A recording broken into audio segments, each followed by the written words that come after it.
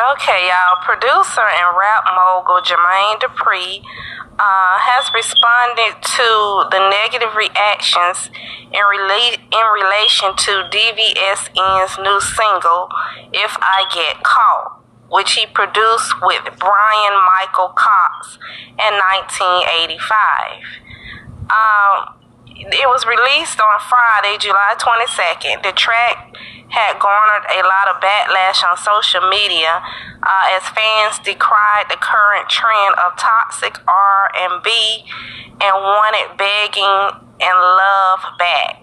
Jermaine Dupri noticed the reactions on social media and chimed in on Saturday, July 23rd, citing the history of the blues as a backbone of R&B and dismissing anyone who couldn't notice what all parties did with the track.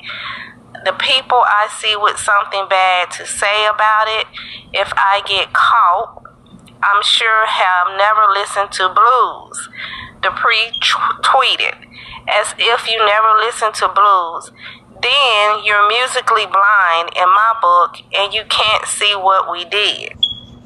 Okay, the single featuring a sample of Jay-Z's 2001 hit song Cry. Here's DVSN singer Daniel Daly croon on the song's opening verse. You wouldn't want me if you thought I never had hoes / women like men other women like. That's just something that everyone knows, before leading into a chorus declaring one moment of infidelity shouldn't break up a happy relationship.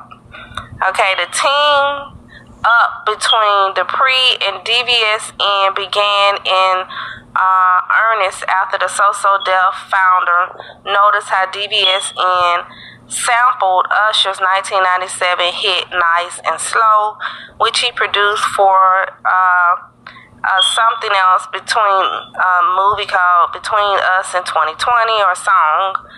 A year later, Daly and Dupri were spotted in the studio together and began the slow roll towards If I Get Caught and potentially a full-length album. Now, Jay-Z, aka Hove himself, chimed in on the record ahead of its release, realizing he couldn't imagine a song more toxic than song Cry, with its memorable line of "I was just effing them girls." Okay, that was Jay-Z's, song, and he stated, "I was gonna get right back."